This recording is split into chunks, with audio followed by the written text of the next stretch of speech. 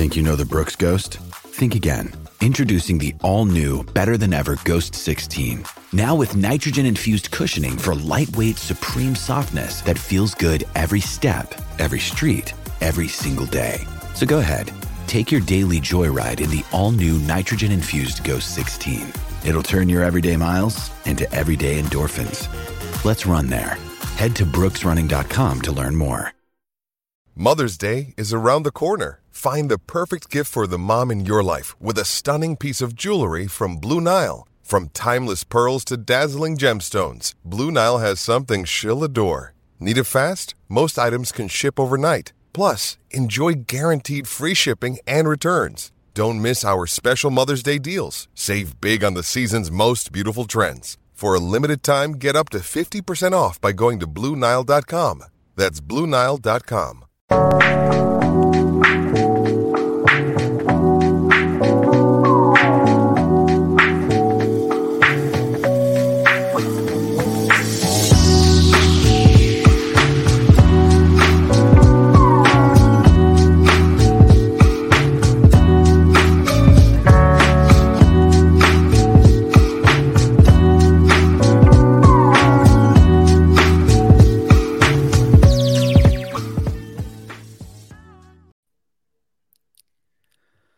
What's going on, everybody? Welcome to CHGO Bulls, presented by PointsBet. Use promo code CHGO when you sign up to get 2 risk-free bets up to $2,000. I am Will Gottlieb. You can follow me on Twitter at Won'tGottlieb, and I'm here today with my buddy Mark Karantzoulis. Follow him on Twitter at MKHoops. We're going to mix it up here a little bit and do one of our old retro now at this point, Bulls HQ edition podcasts. I'm trying to mix in some different content for you guys over the course of the off season. So Mark and I thought we would jump back in and do one of our old shows. So we've got some interesting stuff to talk about, but first, just welcome back, Mark. I haven't talked to you in a while. How you doing? Yeah, I know, man. It's been a while. How's Brazil treating you? I just realized we're both in the southern hemisphere at the moment. Is it? I'm both in the southern hemisphere, and I think we are both in like non-United States biggest Bulls fandom areas. Like I think a lot of our traffic comes from Brazil and from Australia. So shout out to all of our listeners from these places. For sure, 100%. And I certainly know a few South Americans / Brazilians that tune in. So yeah, shout out to all those guys. I appreciate the support, of course. Absolutely. So today we're going to talk about a few things. Number one is this buzzword that we keep talking about, that we keep hearing about, continuity, and what does it actually mean, and how does it like function in real life? What will it actually look like? So we're going to dive into that, and then a little bit more about just like the Bulls sort of philosophy as an offensive team, the fact that they shoot so few threes and whether or not you can be an efficient offense playing that way, and sort of how the continuity of the roster mixes in with that. And then what they can do to try to be a little bit better this year. Obviously they played great at the start of last season, but really fell off. They need to find a way to, you know, even if it's not just reach that peak that they were at, be more consistent throughout, and then sort of get to a higher playing field when they're nearing or hopefully entering the playoffs. So let's, Mark, kick it off with this idea of continuity. This is something that you and I have been chatting about a lot. What does continuity even mean? Like, what they keep saying, we're going to, you know, have continuity. We're going to bring back the same roster. Is it just like, we're going to retain the same players? What does this mean? You know, like how businesses have their mission statements or their slogans, their one-liner type things that are very grand and very broad and don't really tell you much. I feel like this is the exact same thing in this instance, where it's like, it sounds nice. Continuity is a good word, but I mean, what does that actually mean in terms of, like, well, where does it apply? I guess, does it apply to just the core guys? Does it apply to the entire roster? Like, that isn't clear to me, or it hasn't necessarily been made clear by the Bulls. And I guess based on their actions, it pretty much applies to everyone, given that the majority of the roster is unchanged. Now, maybe that's just because of the offseason itself. Obviously, the true test of continuity will be into the season and how things change and evolve around that. assuming it does. But again, that comes back to what the Bulls view in as continuity. Like, is it just a one season thing? Like, is continuity a thing or a theme that will continue over into the next season and the season beyond? So, like, there's so many questions that need to be asked around this aspect of continuity, but I don't necessarily think that those questions have been asked, or if they have, we certainly haven't received a good answer around it. So to me, like, it's a nice buzzword, but that's all it really is at this point. Yeah, buzzword is the perfect way to describe it for me. And so the first time we heard this was AK following the Bulls exit in the first round of the playoffs.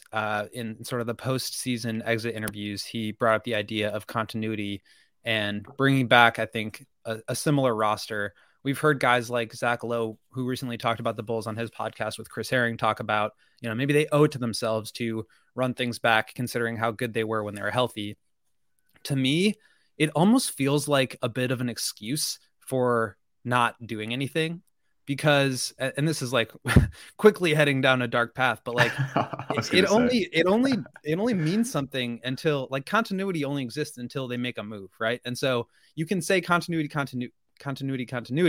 If you then go out and trade Vooch, then it's not continuity anymore. And so for me, it's like, this is gonna be our baseline. And of course, they're going to be talking about deals that they can make with other teams. Like, that's what you do. They're going to be taking calls. AK said that. They're going to be looking in the draft. They're going to be trying to make trades. They're going to be like going after free agents, all this stuff that he talked about in exit interviews. And so for me, continuity is like the baseline of, we're not going to make any changes unless we find a great change to make. And so I think for me, it's sort of just like this. Excuse is maybe too strong, but it's just like this idea that we're not going to do anything drastic just for the sake of doing something drastic. And we're going to be okay with the roster that we have because of, what we looked like when we were healthy. So let me ask you this. I mean, does this roster deserve continuity? Like, were they good enough to where you can say, yeah, well, they were healthy, they looked great. Is that like a good enough reason for keeping the roster the same? I can understand why they would feel that way. And I think, to be fair, halfway through the season, I felt very similarly. So it would kind of be hypocritical of me to say that there's no justification for it at all, where I think you could easily talk yourself into it.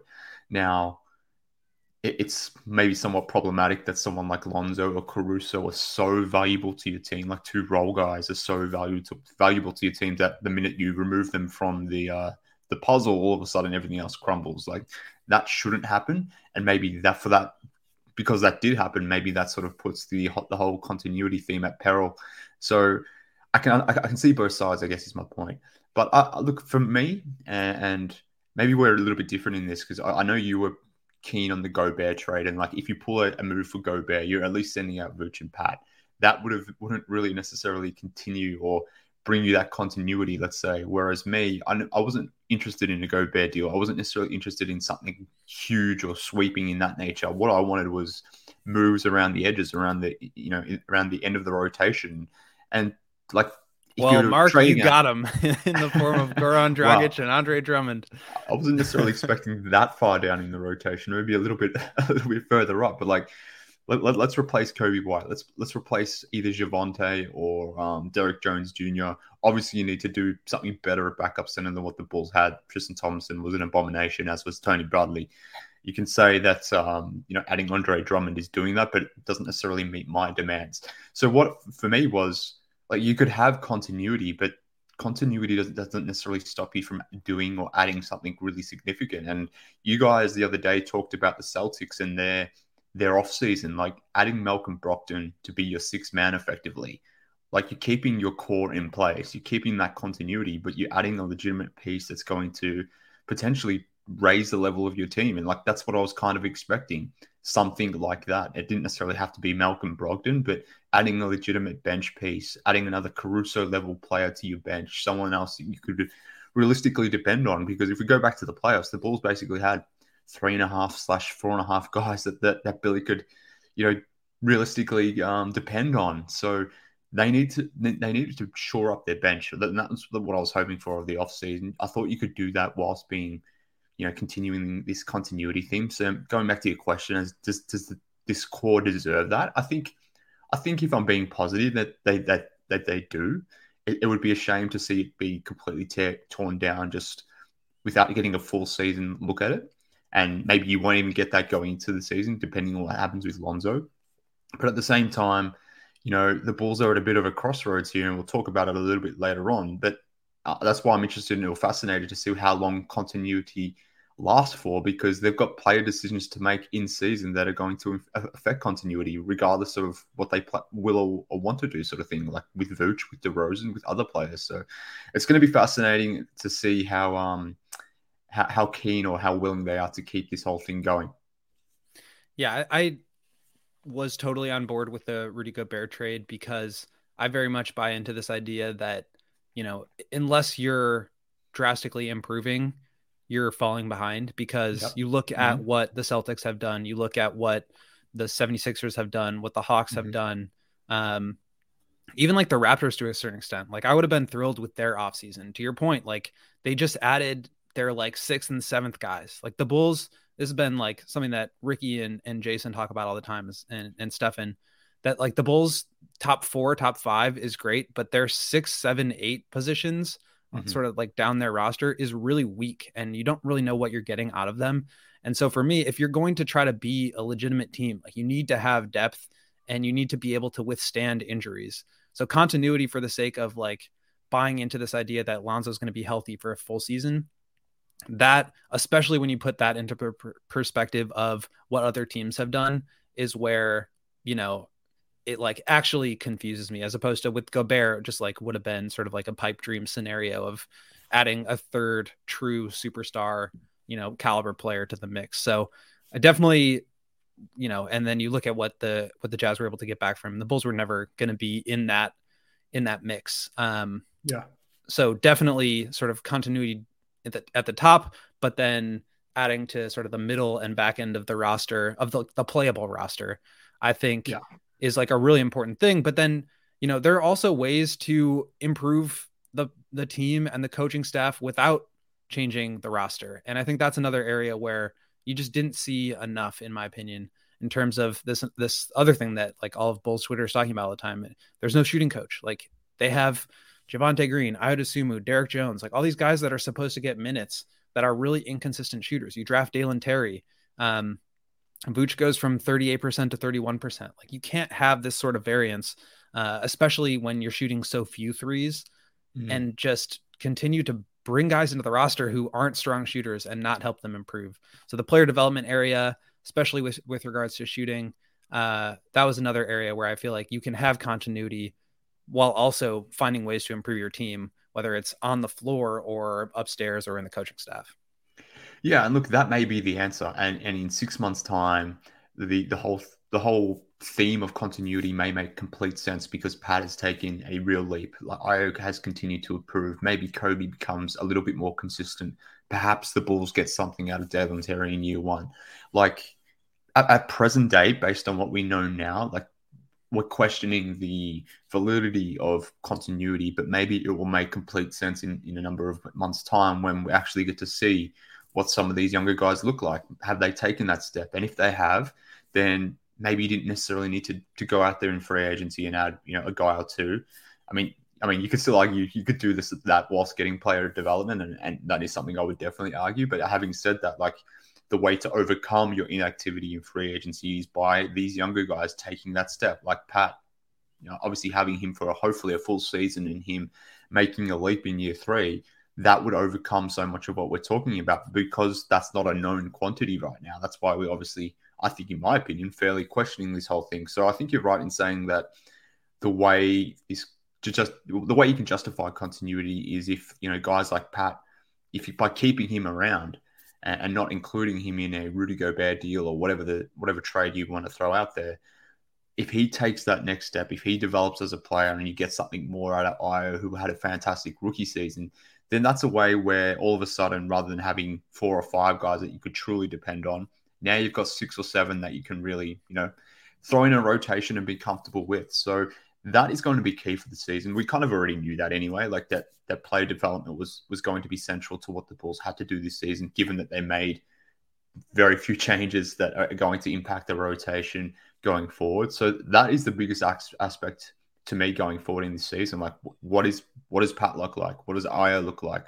What is Vooch going to look like? And it's kind of odd to think of player development for a 32-year-old guy, but he's still developing or finding himself. I hope that's why the downside was related to him sort of trying to figure out his role as a third option. Now he's got very comfortable being that lead option in Orlando, came to the Bulls and was a pseudo first option, and then all of a sudden was down to number 3 this season. So there's still some development to be had in his game in terms of accepting the new and different role and learning how to play with that. So I guess if you want to look at this from a rose-colored glasses perspective, if you want to put those lenses on, then it has to all come through player development. So that's what we're hoping on right now. And especially with Pat, like you guys, you and Matt joke about this all the time in terms of like, well, he's not even 21 yet. And it's like, okay, fine. If the argument is he's not even 21 yet, so think about how good he can be, that's one thing. But then you also keep the roster the same and need from him a huge step forward. Yeah. How can you not invest in player development? Because now you're in no man's land where you're not developing him the way he needs to be developed. And granted, like they drafted him before they got DeMar and Vooch, like they drafted him as a project, right? But now they need to accelerate that. He's in year 3. This is a huge year from him. And you need to have player development so that he can basically, he's like the linchpin of the season, right? Like they're going to be as good as, hopefully they were when Lonzo was healthy, and then plus whatever Pat gives you.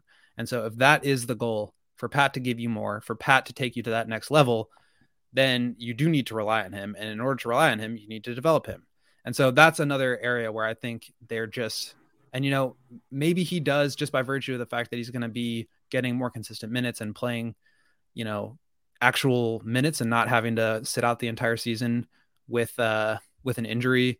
But then it's like the chicken parm thing. Like a year ago, we were talking, like 3 months ago, we were talking about how not ready Patrick was. So how can you then have these expectations and not, do everything that you can from a front office perspective, coaching staff perspective, skills and development, all this stuff to try to get him as ready as you can? And maybe they are, but it just seems like there's been basically this whole idea of continuity for me is how good can we be? Can we be as good as we were when we were healthy? And how much better does Patrick, being a year older and a year more experienced, how much better does he make them? And so in order to accomplish those two things, you need to invest in health and you need to invest in player development. And even if you're not going to change the roster, I think that is an area where you can still make moves while having continuity. Yeah, for sure. But I guess I come back to a point I made earlier. Like you could have both things at the same time. Like at the moment, the way the Bulls are currently constructed, like Pat is the main power forward, let's say. Like, I guess Derek Jones Jr. is going to get some backup minutes there. Javonte will get some backup minutes there. Billy will play 3-4 guard lineups. So there'll be other guys running through that 4 position. DeMar DeRozan even may do that too. So that's the way the Bulls will be addressing power forward. But I mean, I guess my argument would be like you could have continuity whilst also doing more. And for example, this is purely speculative, and I'm assuming if the money was the same, he would still have gone to the Sixers because of the past connections, his past connections to Morey, past connections to Harden, etc., wanting to play with Joel Embiid. But so I'm not suggesting that Bulls could have got PJ Tucker, but you could have gone out and got someone like PJ Tucker, in theory, let's say, whilst keeping Pat. You keep that whole continuity thing together. You add another legitimate piece to your rotation. You minimize the amount of pressure or significance that Pat needs to have on his shoulders in year 3.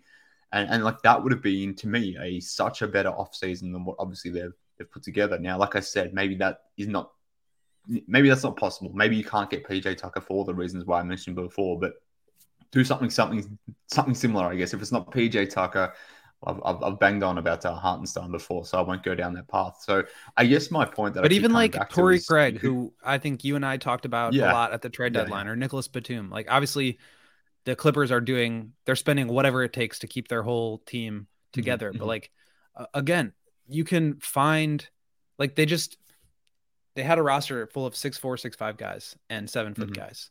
Mm-hmm. And they had an area of weakness. They needed shooting. They needed perimeter defense. And you can keep the core together while still adding somebody like a Torrey Craig. But they didn't. Yeah, exactly. And then this is where, like, coming back to another point I made, like, this is when it's going to be interesting to see how long they keep this whole continuous theme going for. Like, is it for the first 20 games of the season, for first 30 games of the season? Do we continue with how things are beyond the trade deadline? I mean, I touched on it before, but like Vooch is going to be an expiring deal. So if you want to continue continuity beyond this season, does that mean that Vooch is bound to get an extension from the Bulls? Like, again, because they haven't necessarily defined what continuity is or what it truly means, and they probably haven't for a number of reasons. So like you and I come back to them and use their words against them. But, you know, that needs to be defined for us to understand where this team is going. Because on one hand, you're arguing continuity, but like, how long does that truly apply for? Like, if let's just, for example, say the first 40 games of the season, the Bulls are 15-25. Does that mean AK and Mark Eversley are just going to continue to sit on their hands and say, no, this team deserves more time? Or is 40 games enough time for them to realize that maybe continuity isn't the answer, that maybe things need to happen at the trade deadline? That's kind of the stuff I'm thinking about now. But because I haven't answered that, because I haven't defined that, like, it leads to questions like, what does it mean for Vooch? What does it mean for DeRozan? What does it mean for Pat? All these sorts of things need to be answered. And I guess we won't have that answer now. We'll have to wait and see how it plays out. And to be fair, the answers to those questions are very results driven or variable in that nature. So it'll be interesting to see how the first 40 games of the season really play out. Like, that's when we'll get the answers to these questions. Yeah, I mean, the Vooch thing is super interesting. Obviously, DeRozan will be around beyond this upcoming season for one more year. What happens if Lonzo's not ready to go for the start of the season? Exactly. Can we talk about continuity at that point? Yeah. I don't think it will be full-on disaster mode. Like, I think they'll be probably around or above 500 40 games into the season. And if that's the case, it's just going to be like treading water until hopefully everybody gets healthy, right? So we'll see. I think the Vooch extension is super interesting. I'm not really sure what to make of that, but assuming they have to make a decision before they find out what the team looks like, because otherwise he's going to become unrestricted. Like, he's extension eligible now. So they either like take that into next season, and then it's a similar situation to not trading Derek Jones Jr. at the trade deadline, where you basically just lose that asset. You play with the cap hold, sure, but then you miss out on the opportunity to use him in a trade with that $12 million, $13 million salary that he had, and you bring him back for $3 million. He's a fine player. I'm not like upset that he's on the roster by any means. And you and I had both been calling for him to play backup 5. I think he is a really good guard defender. There's a lot of interesting stuff going on there, but he was a really good trade asset that they didn't use. And it takes you back to the idea of not keeping Larry Nance in that situation.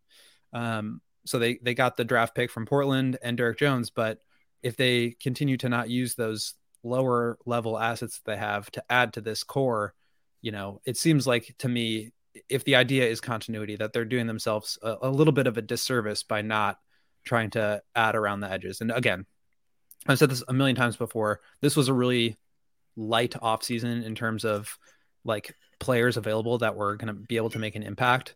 And so I'm not like, there's not anyone that I'm super upset the Bulls didn't get. Obviously Hartenstein would have been great. And I think he would have been, you know, the next era for the Bulls starting center at a really reasonable price. And so again, now it just takes you back to this idea of the Vooch extension and when or if that happens. So that I think is going to be sort of one of the underrated storylines for the rest of the summer and potentially the first half of the season, because to your point, you know, what happens if 30, 40 games in, they're 500 or worse, or Lonzo's not healthy, but they're around 500. Like, they're just going to continue to wait and see. And we've given Eversley and AK a ton of credit for being willing to be aggressive with trades and make moves. And now that the team is a roster built on guys that they've acquired, I'm interested to see what that next, like, it's much easier to trade away a bunch of Garpax era guys than it is to send out 100%. Picks and players for guys that you want and then decide to trade them too. So super interesting to see what's going on with them. We'll continue to talk about that more in addition to sort of like if they are going to bank on continuity, what did they need to change or adjust with their style of play? But first, you've heard it before. I'm going to do my best Big Dave impersonation here. It's not going to be as good, but bear with me. You know the answer to the best way to support CHGO is to download the PointsBet app and use promo code CHGO when you sign up. If you do that right now, you'll get 2 risk-free bets up to $2,000.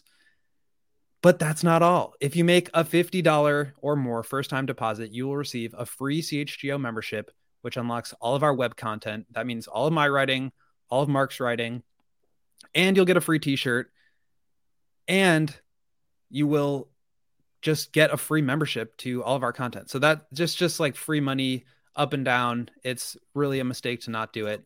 $2,000 in free bets, free CHGO membership, free shirt, all for $50 in a first-time deposit. So what are you waiting for? It's time to elevate your live betting game. Once the game starts, you don't just bet. Mark, you want to tell them what they need to do? Well, I don't think the people will. They need to live their bet life. That just was so smooth. I'm really glad we did that. Do you reckon that's on Dave's level or Matt's level? I think we got some work to do. Let's just say if Matt and Dave actually listen to this, I might hear about it. Let's talk about 3-point attempt rate, because the Bulls did not shoot very many threes. Mm-hmm. And we know it's very difficult in today's NBA to sustain good offense without being a good or high volume 3-point shooting team. They were super high in terms of 3-point percentage for the first half of the season when guys like Javonte and Derek Jones and Ayo were all shooting 57% from deep. And we were all super excited about it, but obviously that was going to come crashing down. And unfortunately, they all just fell off a cliff at the same time. And I think that's a huge reason why the Bulls really suffered offensively down the stretch and in the playoffs, especially obviously, the Bucks were basically just leaving them wide open. So Mark put together this graphic, Joe, you can throw it back up there, of just like the last couple seasons of 3-point attempt rate and win-loss record. And just this idea of, can you even be a good team if you shoot few threes? So Mark, what stands out to you here? Yeah, well, look, just coming back one step, like the reason why we're talking about this is an extension to continuity. Like we talked about that in the previous 20 odd minutes of the show, but because the Bulls roster is unchanged or largely unchanged, because we know that the Bulls were last in the NBA in 3-point attempt rate last season, it's fair to assume that they're going to be, if not last, then maybe bottom 5. So I took a look at like just over the last 3 seasons, just who was bottom 5 in 3-point attempt rate in the NBA.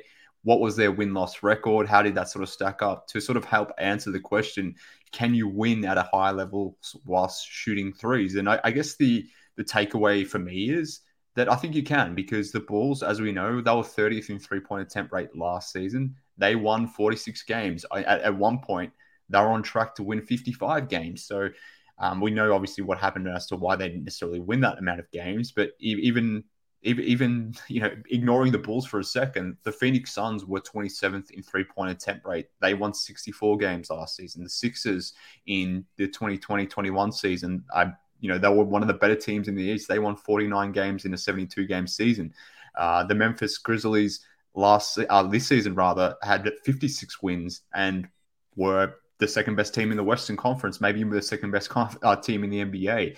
Even going back to 2019-20, teams like Denver and Indiana won a lot of basketball games by being a low-volume 3-point shooting team. So I think, if someone like me who's made a lot about, or who's banged on a lot about 3-point attempt rate, like it's very important to me that the Bulls are at least better than 30th in terms of 3-point attempt rate for a lot of different reasons, but it doesn't preclude you from winning games. So that is very clear to me, and that is the expectation, or that should be the baseline of our thinking here, that just because you don't shoot a lot of threes doesn't mean you can't be a good team. What it does mean, though, is you need to excel in other areas. I mentioned the Suns before. They were the best mid-range shooting team in the NBA. So they were able to overcome their lack of 3-point shooting by finding other avenues to score, by exploiting that and being better at other teams in that and making up that delta between the 3-point line.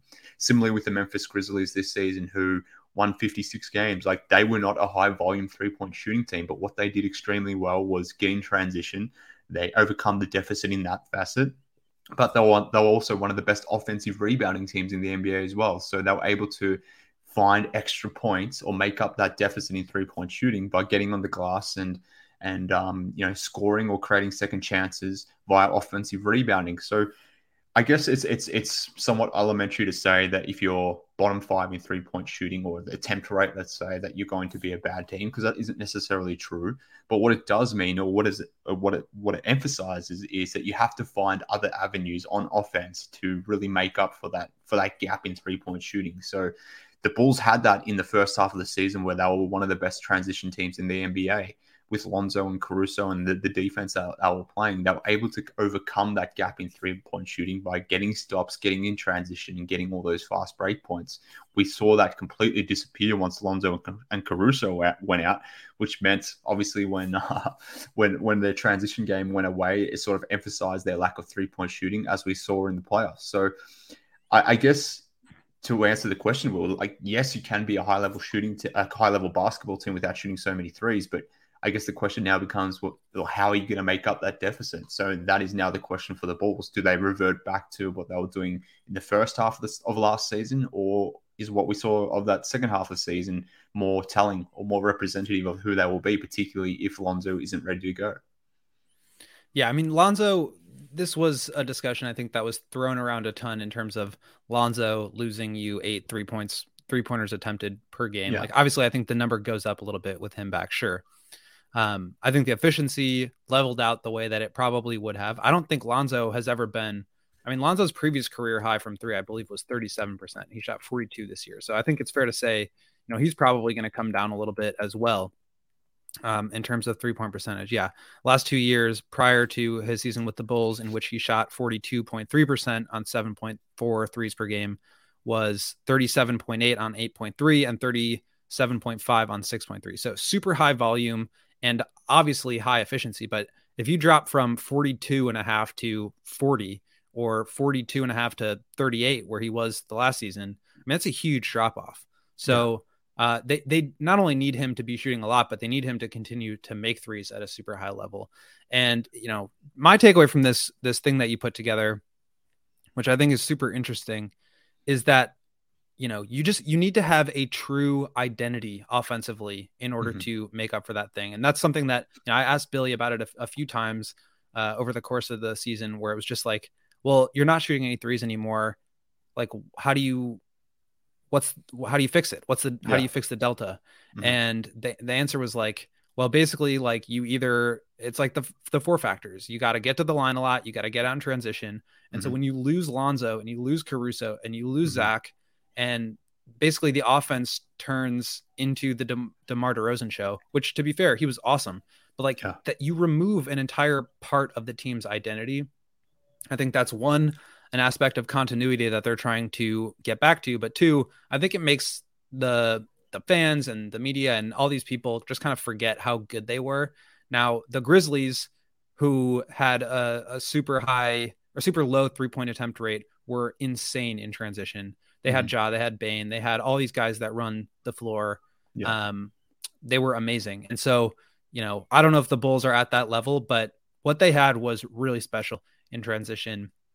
Well, it remains to be seen whether that kind of style of play, it was a great balance. Like, they were able to play fast, but then also could get into this secondary transition with Vooch trailing, and then, flow into a third tertiary offense where it was like Zach or DeMar just like getting you a last 7 seconds of the shot clock look. And so that's like a really solid offensive possession, those 3 options. So we'll see if they can do that at a super high level. But again, it all comes back to this idea of continuity, where can you even rely on them? Because if Lonzo's gone, not only does it remove the 3-point attempt rate, it removes the transition game. And so now you've lost 2 aspects of your identity, both of which basically just kill you analytically, because you can't shoot threes and you can't get out in transition. So you're relying on free throws and offensive rebounds, and you're the worst offensive rebounding team in the league. So you're just relying on DeMar. And I think that just became overwhelming for him and for the rest of the team when shots just didn't fall for everybody else. Yeah, well, look, even with Lonzo, and I have the numbers, but when the Bulls were at their height, let's just say, let's cap the date until the end of December 31, 2021. So it's not exactly halfway, but it's like 35 games into the season. The Bulls were 29th in three-point attempt rate, and that was with Lonzo playing most of those games. So even with Lonzo, the Bulls are a very low volume three-point shooting team. So to me, there's no getting around that. But particularly because the roster has remained unchanged, I would expect going forward into next season, the Bulls are going to be a very low three-point attempt rate team, which is concerning. But there's ways around that, as I sort of alluded to, and as we've cited, like the Phoenix Suns got around that by having Devin Booker and Chris Paul, and maybe potentially Kevin Durant, by mid-ranging the hell out of teams and just being so efficient from there that it and overcame. Ayton shoots like 60% from the field, and Mikal Bridges is really good at it. Like Yeah, they exactly. had so many mid-range weapons, and I think I do worry that these are the exceptions that make the rule, as opposed to 100%. this is the avenue to do it. Completely agree. They are the exceptions. They're potentially outliers. And whilst maybe the Suns aren't a great example right now, given how they exited the playoffs, like relying on the mid-range jumper maybe is something that's maybe more reliable than being a high transition team or a team that forces turnovers, gets in the passing lane, and then starts that fast break. Like in the playoffs, like that may work in the regular season, but I do question the validity of that approach come playoff time when things start to slow down. It becomes more of a naturalized half-court basketball game. Like if that avenue of scoring goes down because that's just, playoff basketball, there's less possessions and those sorts of things, then does the three-point variance come to play at that point? And the reason why like three-point attempt rate, it concerns me is like the Bulls just don't have a top 5 or a top 10 player. And I know that's very rudimentary analysis, but in some ways that matters. They matter so much in basketball, and you can get around some of these deficiencies if you can kick the ball to a Giannis or a Kawhi, or insert whoever, Kevin Durant, whatever the player may be, a Luka, for example. You can get past some of these deficiencies.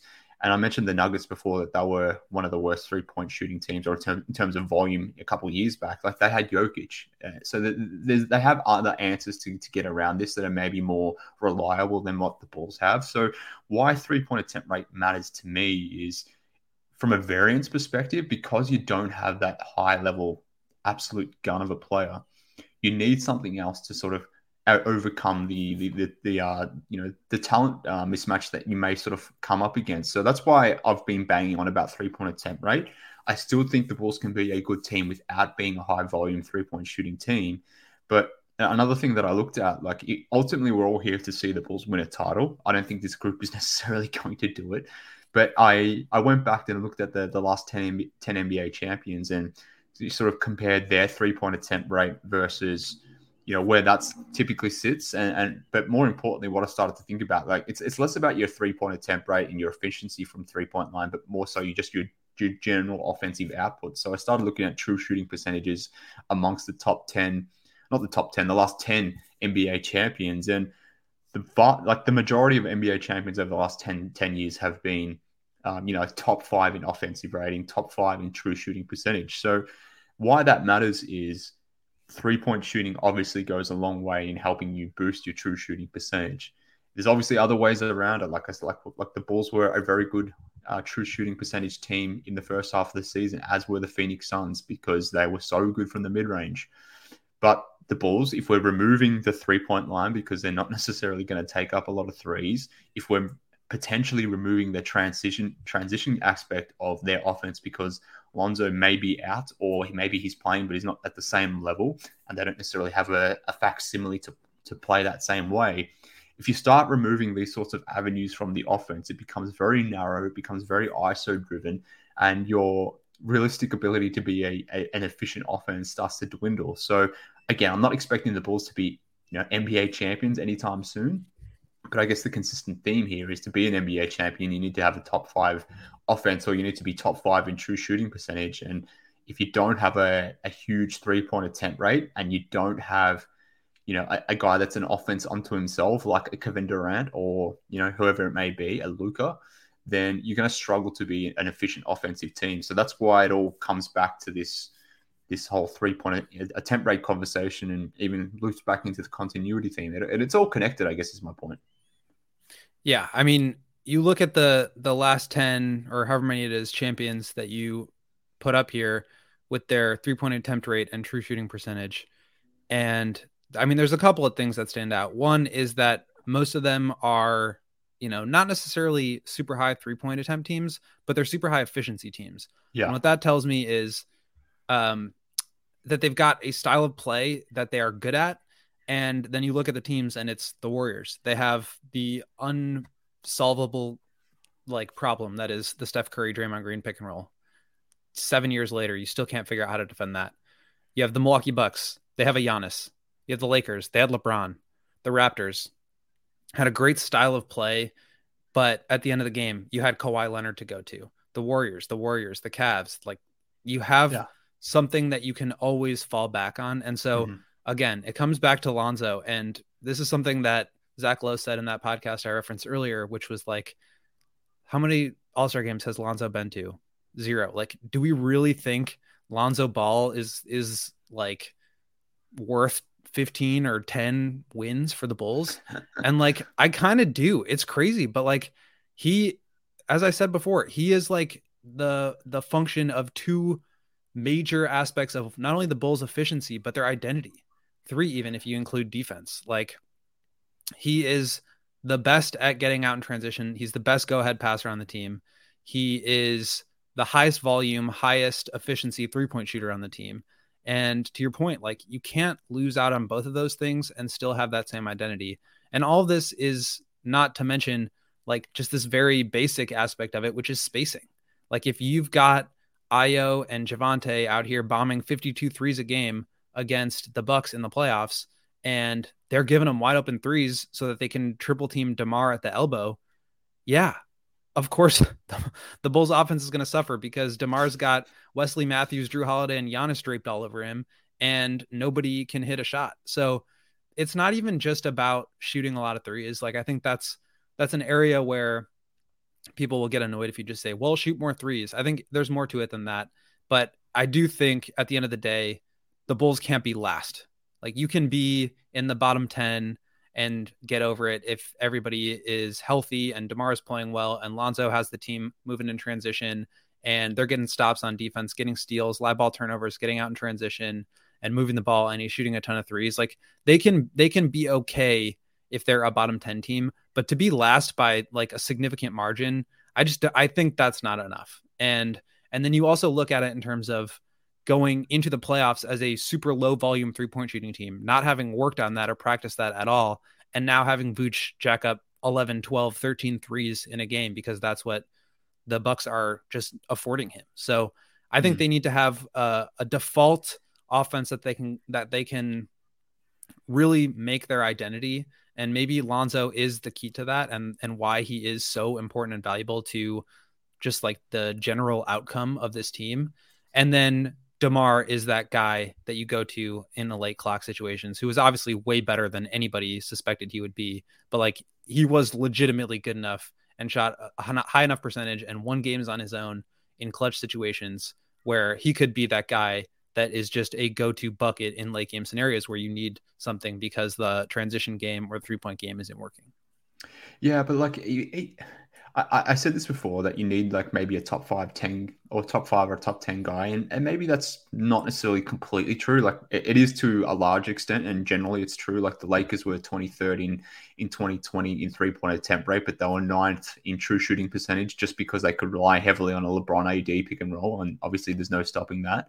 And in some ways, if we think about the playoffs, DeMar was obviously very limited based on what the Bucks were doing from a defensive standpoint, but he was very limited because they just completely ignored the Bulls shooters. So if we think about what we talked about before and the fact that the roster has remained unchanged, even if you are a low 3-point attempt rate, if you had someone else in the corner beyond Derrick Jones Jr. or Javonte Green or whoever that may be, actually being there to finish these possessions, then it changes the way teams defend DeRozan. It changes the way the teams defend the Bulls more generally. And, you can still be a low 3-point attempt team, but if you're a high efficiency 3-point attempt team, then you can overcome that. And like even the Spurs in years past, they haven't been a high 3-point attempt rate team, but they've found other avenues to score.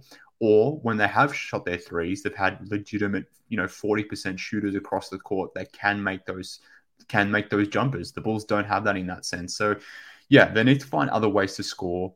We saw them do that last season. They need to return back to that coming forward. But obviously the question is, will they be able to? And you mentioned Lonzo, and we can talk about this a little bit more in the next segment. But this idea that a role guy is so fundamental to how you approach the game on both sides of the court, like that's something that needs to change. And we need to expand on that a little bit more, and maybe we can, Will. But Lonzo just can't be this important to a basketball team. Like Lonzo's obviously a very good player, someone that I love watching, but for your fourth best player to be this important to your function and your success as a team, like that's ultimately very concerning.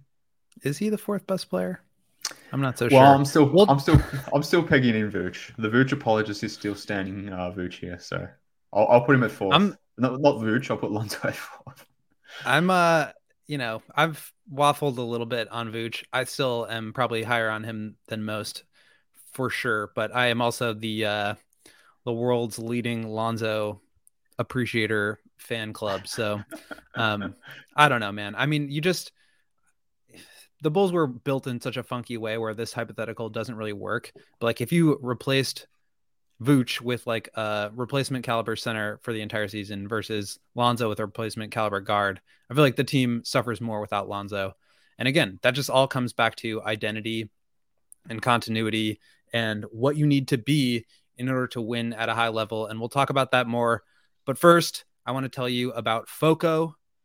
FOCO is the home for the best Chicago sports coverage and all of its merchandise and collectibles. So we partnered up with FOCO, and you can secure your access to the best collectibles and gear around Bears, Cubs, White Sox, Blackhawks, Bulls. FOCO has something for you, for a friend, for your kid, a parent, anybody you know wants some Chicago sports gear.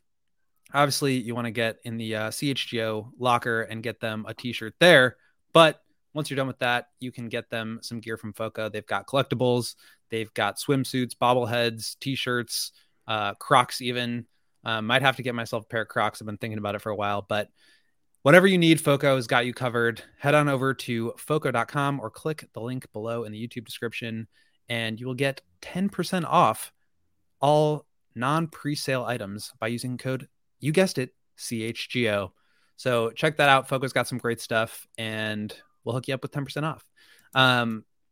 Mark, let's talk about just this idea of what they need to do to improve, because obviously the identity was kind of wonky towards the end of the season. And as we talked about, the 3-point attempt rate didn't help things out.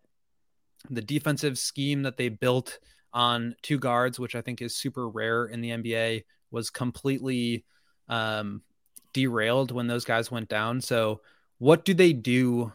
What did they do? I'll leave it vague.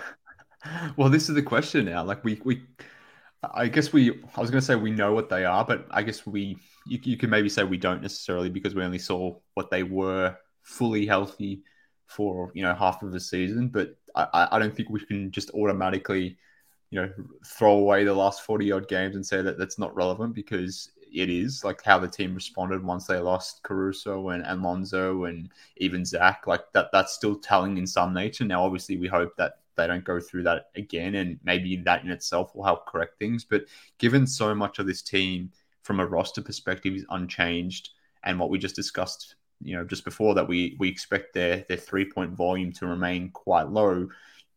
We have to start asking the question, like, what can the Bulls do to make themselves different? What can they do internally to boost them up from, their 6th place finish in terms of the standings last season to something more, to, can they get up to the 3rd seed as an example? Can they be a team that in the event something doesn't necessarily click with the Sixers or whoever it may be, maybe the Bucks takes a step back, maybe the Celtics from last season aren't able to replicate what they did last season into next season. Like in the event something like that happens, can the Bulls be that team that is, well placed to to take a step in that sense.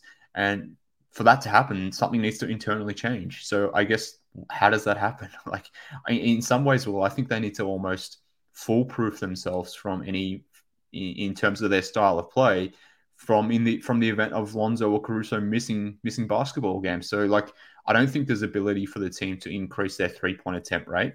I think that would be nice, but based on the roster itself, I don't think that's going to happen. So I started to think about the defense. Like, can the Bulls, or should the Bulls, return back to their style of defense that they were playing in the first half of the season, where they were just so manic in getting into the passing lanes, being so aggressive on screens, and really being, at the point of attack, they were so damn good that defense was sort of fun or fueling their offense. Like, is that something that should continue to happen, knowing that someone like Lonzo or someone like Caruso is so susceptible to injury, when if you remove those pieces, then all of a sudden your defense is gone?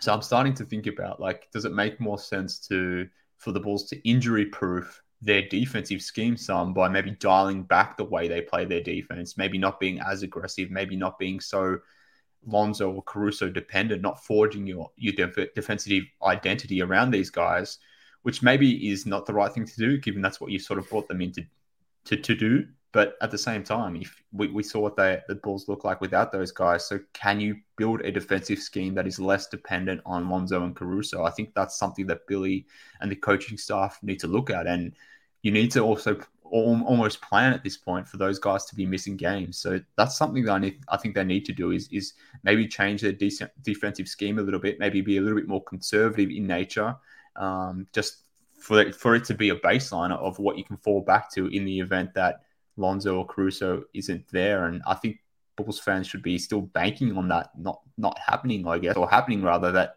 one of Lonzo or Caruso is going to be missing games at some point. So what do you fall back to? So if you're going from one drastic style to another because those guys are removed, like, that's when you get into problems. But if it can be a little bit more, malleable in that sense, or not extreme when you remove one of those guys, then I think that's something that they need to do. Yeah. So do you mean like Lonzo proofing it while Lonzo is healthy, or yeah. So yeah, I mean, I think there's some validity to that, but I also think that's kind of what happened, is that they just got really conservative, and that made Vooch look really bad, because now he's supposed to be at the level of the screen and wasn't up there. And, the help defense that Lonzo provides was now DeMar, and that is not good. So I think it's just a product of the roster being super top heavy in terms of, offensive talent and defensive talent. There's like 2 good defenders on this team. Obviously, you want to see some internal development from guys like Ayo. Dalen Terry could be another guy that is really successful at the point of attack. I honestly think like Derek Jones Jr. is a much better defender of guards than he is of bigs, just because of how like slender he is. He's super long. I think if you just put him on the ball and he defends at the point of attack, he'd be a lot better. So I do think they're kind of built to withstand that, but obviously they're not good enough without those guys, just because nobody is. But I think when they got a little bit more conservative, that's when they kind of lost their identity. But I guess what I'm saying is this, like, the Bulls were so aggressive at the point of attack because, one, they had Lonzo playing at the point of attack, for example, or they had Caruso at the point of attack defending the initial pick and roll. But then behind him, they had someone like Lonzo who could be that weak side help guy that could, rotate all over the court and could make up for some missed rotations. But if you dial back Caruso and his aggressiveness at the top of the pick and roll, and maybe you don't play as heavy in the passing lanes as Lonzo has, or you don't necessarily rotate as heavy as you have in the past, then when you remove one of these guys from injuries, all of a sudden the rest of the team isn't reliant on Lonzo coming in and helping in the way he was before. If you're sort of already pegging it back, I'm not necessarily suggesting that they need to go completely away from their identity, but if you just peg it back 5 or 10%, then your defense isn't as aggressive. You may be not in rotation as much. You're maybe not reliant on help defense as much. That way, guys like DeMar and Levine, they don't have to be that split second there.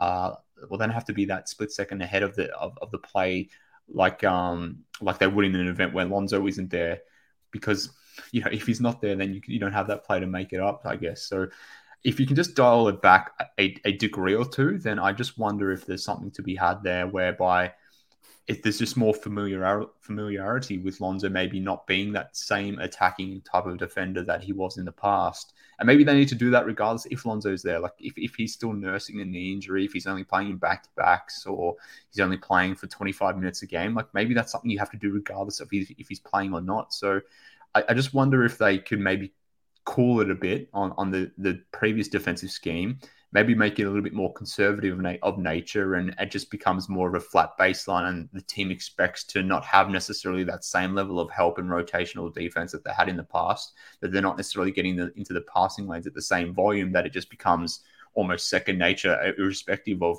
whether Lonzo is there or not. But when you're going so balls to the wall in one scheme, and then all of a sudden you remove that and you have to figure out a completely different defensive scheme all of a sudden, I think just that sudden shock of changing styles is more, it's more problematic, I guess. So I'm just trying to find a more blended approach. Yeah, I think that makes sense.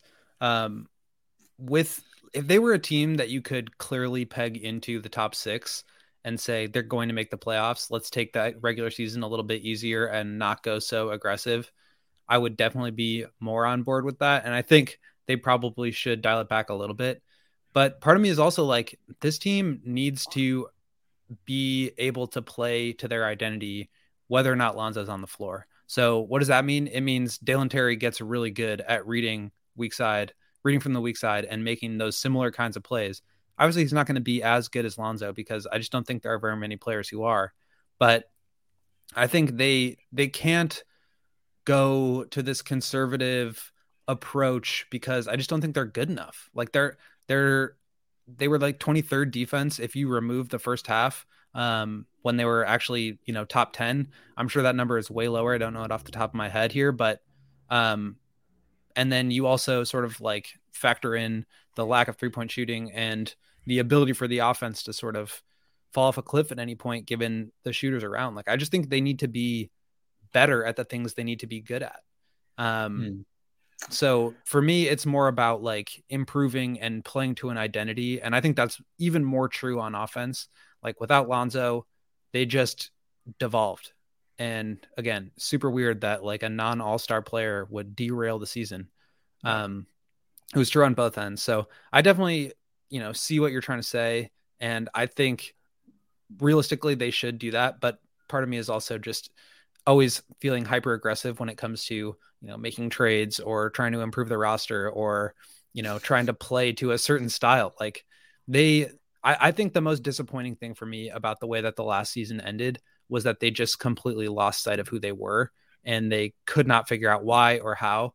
And I think playing to a certain style will always be an anchor for you, that if you say, well, we're just going to be, not the same defense anymore, I just think you're going to lose sight of who you are. And that will really make you suffer.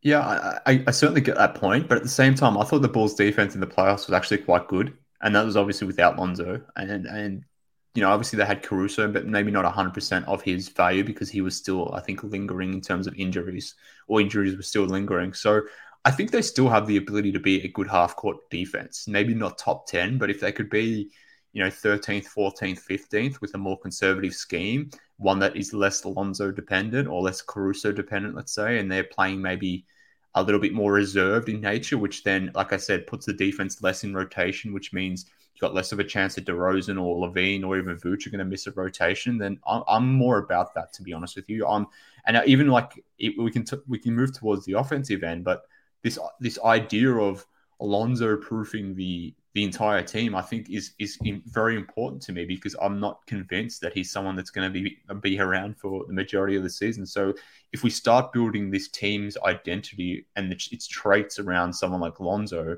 which ideally you would really, as you sort of said, like be super aggressive about it. I just can't do that because I just don't trust Lonzo's knee. I don't trust his health more generally. He's missed a chunk of games in 4 of his first 5 seasons. So I can't be building my team's identity around Lonzo. It was fun while it lasted, but I just don't think that's something. It was fun while it lasted. It was amazing. I loved it. I thought this team, could have been the first seed in the East with it, but I don't think it's something you can bank on.